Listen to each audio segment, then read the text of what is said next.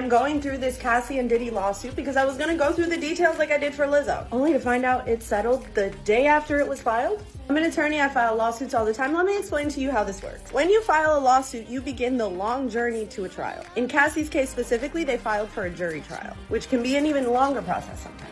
Because this process is so long, the defendant has to take into account the fact that they're going to have to be paying attorney's fees this whole time. In most cases, the amount that the plaintiff is willing to settle for is less than the amount that it would usually cost the defendants to fight it all the way to trial in attorney's fees and costs of a lawsuit. Which means that in most cases, they end up settling. It's easier to say, okay, take X amount and let's just be done with this than for me to keep paying my attorneys and then end up at trial and then potentially lose and have to pay more.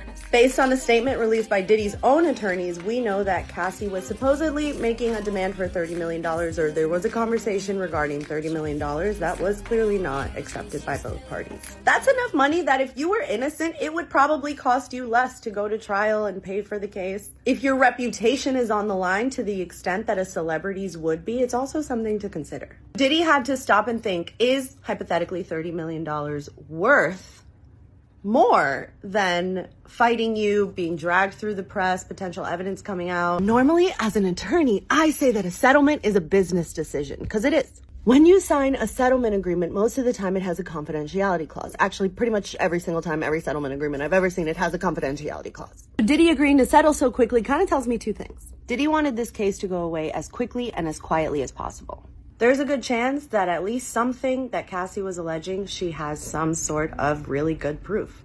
We'll probably never know what that is. Once she signs that settlement agreement, she's likely going to have to agree to never talk about this again and get rid of whatever evidence or keep private whatever evidence she has of it forever.